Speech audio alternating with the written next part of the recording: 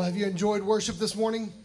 Amen. I hope that there's an awakening that is beginning to take place in your hearts and in your lives. And listen, we've dealt with some tough topics over these past 4 or 5 weeks on what things need to awaken in our hearts. And this morning is a little bit of a different turn from that.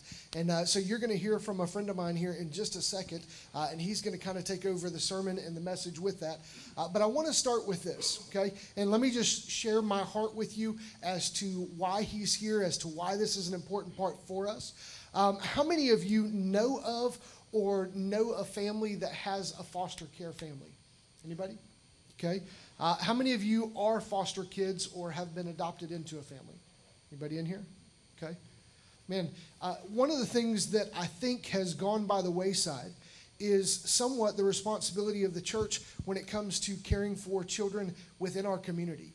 And I think one of the things that's taken place is that we have become so focused on our own kids and on our own lives that there are children out there that need love, need to be shown the love of Christ, and we do nothing about it as the church.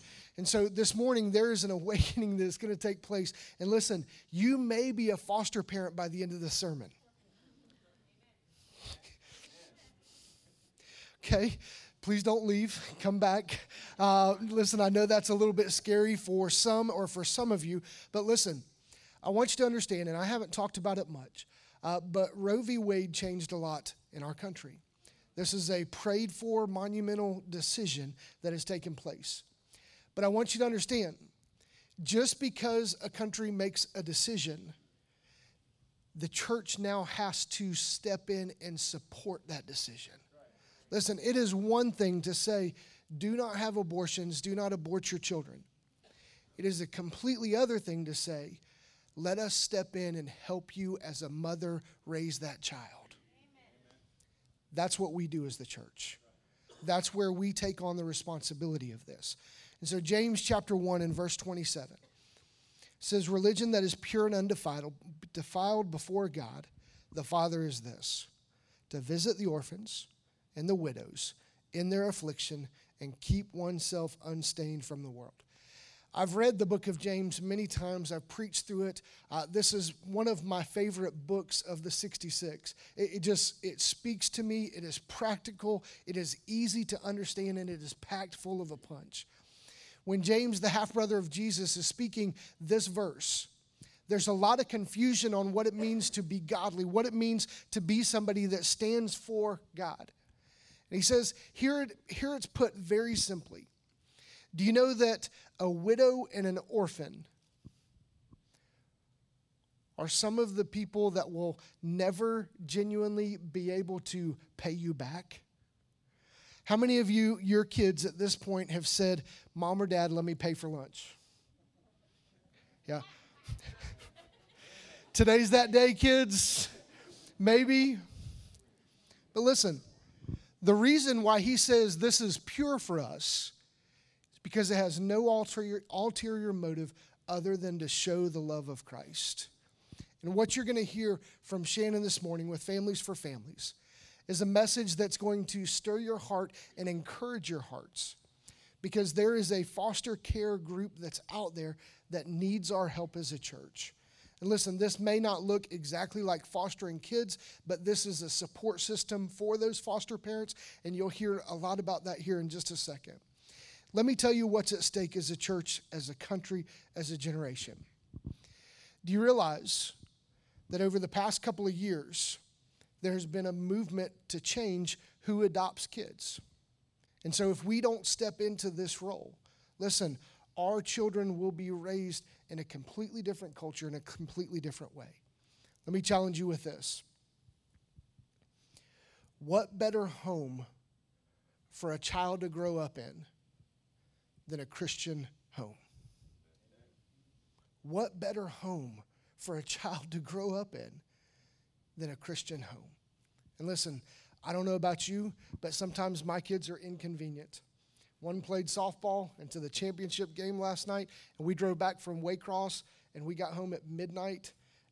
Listen, sometimes it's tough to be a parent, right? But it's easy for us to show the love of Christ when the heart of God compels us to do these things. And so I'm going to introduce, I know that was a little bit longer introduction, to Shannon. He's way nicer, way easier to listen to than I am. And listen, he's bald and skinny, so that's a change up for us within this crowd and within this congregation. Shannon, come share your heart, please. Thank you very much. Yes, my name is Shannon Ramsey. I'm with an organization called Families for Families. We are a faith-based foster child placement agency. And let me kind of sum all that up and maybe give some clarity to what that is. So instead of going through your local DFACS office right here in Chatham County, you can come through an agency like ours. We're contracted with the state to facilitate the licensing process to be a foster parent. And we're a faith-based agency able to do that. I'm going to talk a little bit more about that as I continue on this morning. But one, I want to just thank you for allowing me to be here. I give you a little bit of background for myself. I grew up right down the road in Statesboro. Yes, I was at the Georgia Southern game last night and got to watch a fun, exciting ending to that. But grew up down there and took me and my family overseas as foreign missionaries for about a decade, and lived in South Asia for about a decade, and lived in and worked in that part of the world. Came back in 29, and while we were overseas, we ended up becoming an adoptive family ourselves, and then God brought us back to U.S. And if you know anybody who's been a missionary and they come back from being a missionary overseas, you don't fit in anywhere really. And some people even go, "Are you employable?" To some extent. But Lord opened up the opportunity for me to partner with a good friend of mine who started Families for Families and launch it in this part of the state. So I'm the area director. Our hub in this part of the state is Statesboro. So if you go to our website and you see things, you see Statesboro, that's Pooler and Savannah and Chatham County too. Okay, so if you see that, don't get confused with that. But what our goal is very simple. We recruit, train, and support godly homes that will love and nurture children in foster care while partnering through a local church. Because listen, just as your pastor shared, listen, we believe it's the church's role to engage in these efforts. And we want to give the church an onboarding opportunity to engage in that effectively. I run into people all the time and say, "Well, I called DFACS and I never got a call back. I wanted to be a foster parent. I emailed this email that was on this web. I called this 800 number and never got a call back." Well, let me tell you something. You call me, you're going to get a call back. You email my office, you're going to get an email back. You may get more calls than you want, but you're going to get a call back. You're going to get a call back because we realize the need is great. What is the need?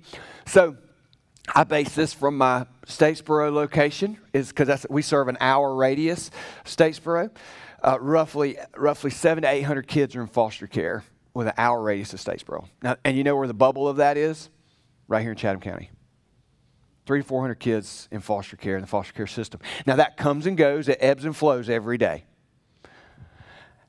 And you know what? We as a church, we sit back and we watch the news and we say, "Hey, we want to help. We want to do something." And you know what ends up happening? We see something on the news, and you see these kids, they're like, "Oh man, what can I do to help? What can I do?" You're 4 to 6 months too late. You know why? It takes 4 to 6 months to become a foster family. And you know what that child needed on that night? They needed a home. They didn't need a blanket. They needed a home to go to be safe.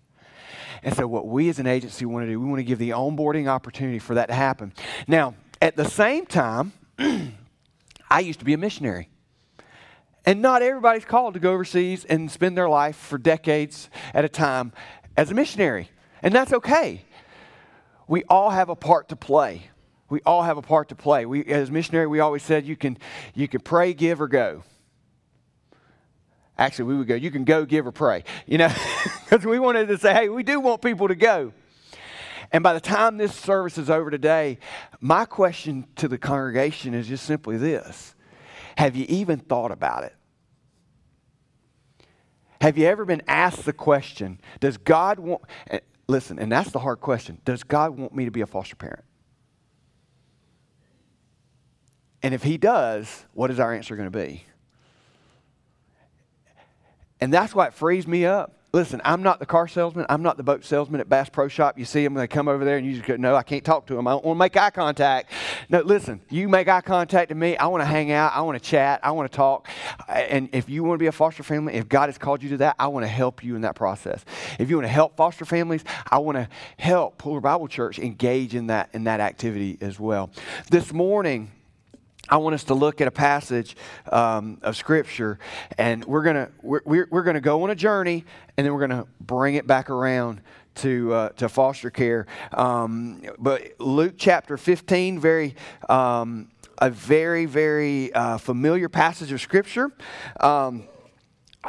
Jesus is talking in Luke chapter 15. He gives some parables with some themes of lost and found, of being lost and then reconciled, and he's given these parables to because he's meeting with these Pharisees and these other religious leaders in the midst of his a bigger picture, a bigger context that Jesus is bringing. And, like I said, coming with these concepts of lost and found, rejoice and celebrate.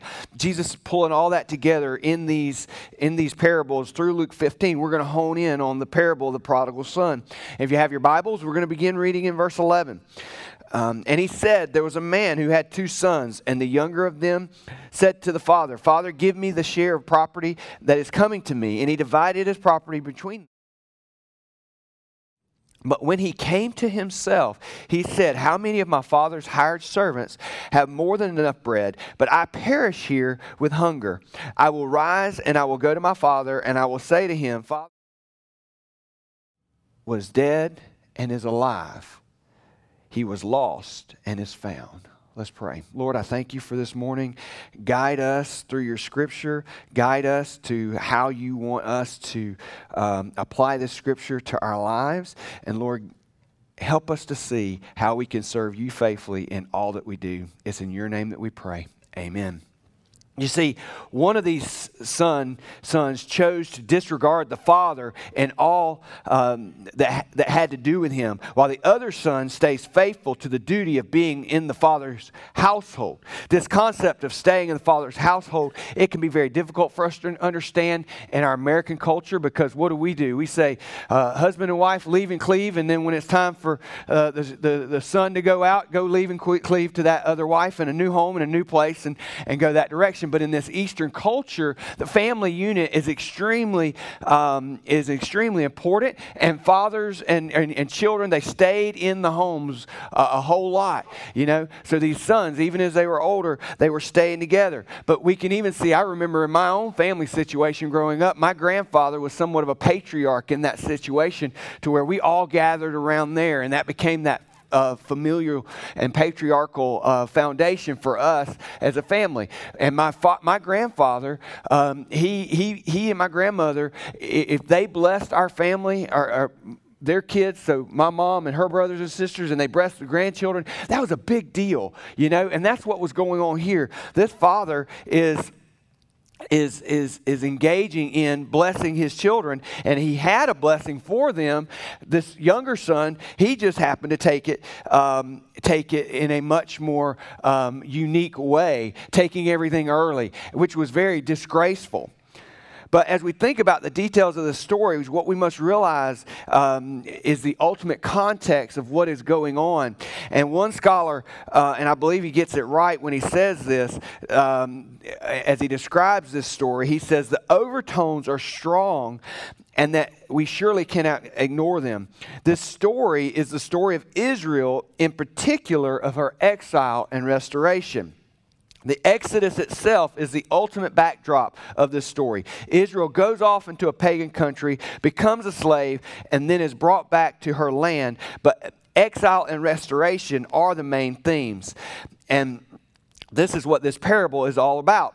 You see, exile and restoration, this is a central drama that Israel believed herself to be acting out. And the story and restoration. And it would prompt us to ask this question: where do we stand with the Father? In exile or restoration? You see, these 2 sons took two very different approaches. One stood with the Father, and one of those sons took off away from the Father. One of these sons, the most popular one, chose to disgrace and dishonor his father and run off and squander the blessings that were given to him. You see, he definitely was living in exile. The other son chose to stay and do his duty to be with the father, so apparently he was not in exile. You see, exile can be a very interesting thing, especially in our relationship with the Lord. The funny thing about exile is this: God never leaves. He's never the one who's gone. We are. We are.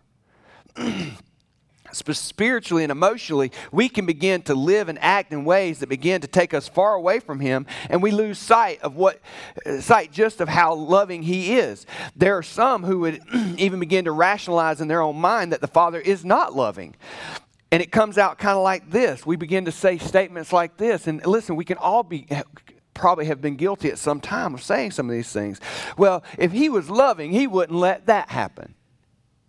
You ever heard anybody say that? If God was loving, why would He let that happen?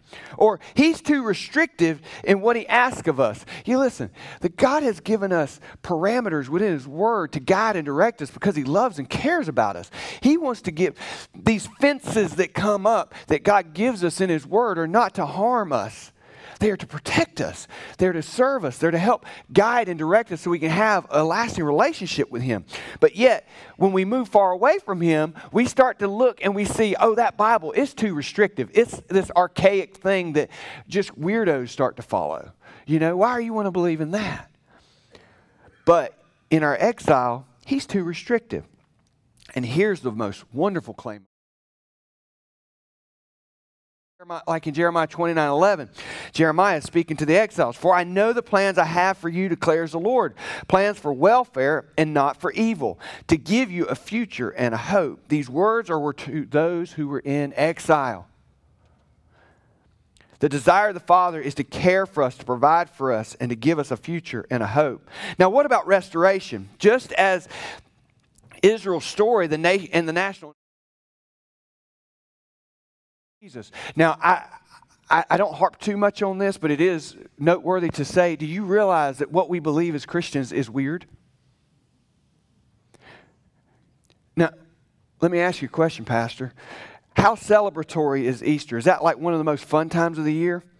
Do y'all realize we're celebrating the fact that a man actually walked on the planet, the God-man walked on a planet, died, was buried in a tomb, and oh yeah, rose from the dead? That is not the latest Marvel movie being enacted and told.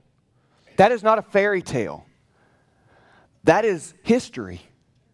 And that is weird to the outside world. It is weird, but that is what we, living in restoration, that is what we are about as believers. And what was interesting is Jesus was talking to these Pharisees. He was trying to say, listen, just as in Habakkuk chapter 1 verse 5, look among the nations and see, wonder and be astounded, for I am doing a work in your days that you would not believe even if you were told. You see, Jesus was doing something that those leaders had no clue about. And He was doing it in a way that they just did not have a concept about. So we have to think, where are we living? Are we living in exile? Or are we living in restoration? You see, God wants to bring us to restoration to Himself. Now listen, there are folks who come into the church and they are wayward. They know they're the wayward son. They know that they are. And they go, I know that I'm far away from Him. And God's saying, and Jesus in this parable is saying, come home, child, with arms open wide and running out. However, in many church communities today, this exile looks like this. We've been sitting in church for many years. We've served on many committees. We have fed the hungry and done a lot of good works, as the elder brother had done. Always experience the true restoration, or where we stay and on the outskirts and sulk, missing the kingdom altogether. You see, even in the church, we can get upset when we see the kingdom going forth and people coming to restoration. And if we're not careful, we have the heart of the older brother who's just going, why does he get all the attention and not me? I've been here all the time. And that's not the attitude that God wants us to have. Now, I know you're sitting there going, okay, Shannon, that all sounds really good, but what does that have to do with foster care? Let me tell you. You see,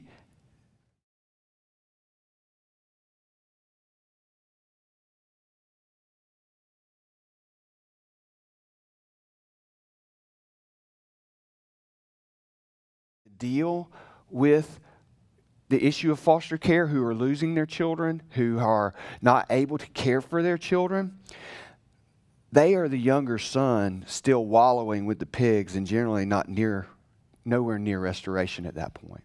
But they need it. They need somebody to walk with them and guide them and direct them. And unfortunately, these children, they are the collateral damage of that wallowing in the mud.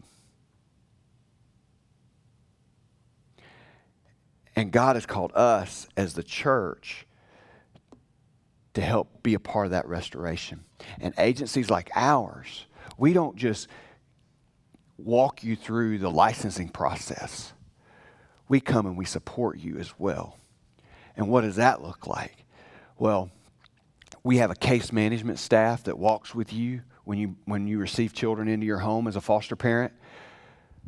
We work to provide the diapers and wipes that you might need. I had one of my foster families share this one time in a meeting that we were having. She goes, I can count. She'd been fostering with our agency for about 1.5 years.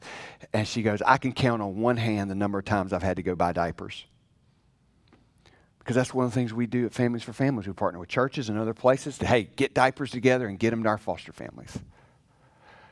We provide what we call a date night once a month so that foster families can drop off their foster kids and their biological kids if they want to, and they can go out and have a date. I've had some folks say, I ain't been on a date in forever. What'd I go do? I said, I don't know. Go take a nap in the garage. The parking lot. I apologize. In the parking lot, take a nap if that's what you need to do. But right now, we got your kids for the next 3 hours. And we partner with churches to say, hey, would you like to put on a date night? You know, so that's how we partner with churches. That's what it looks like to serve foster families.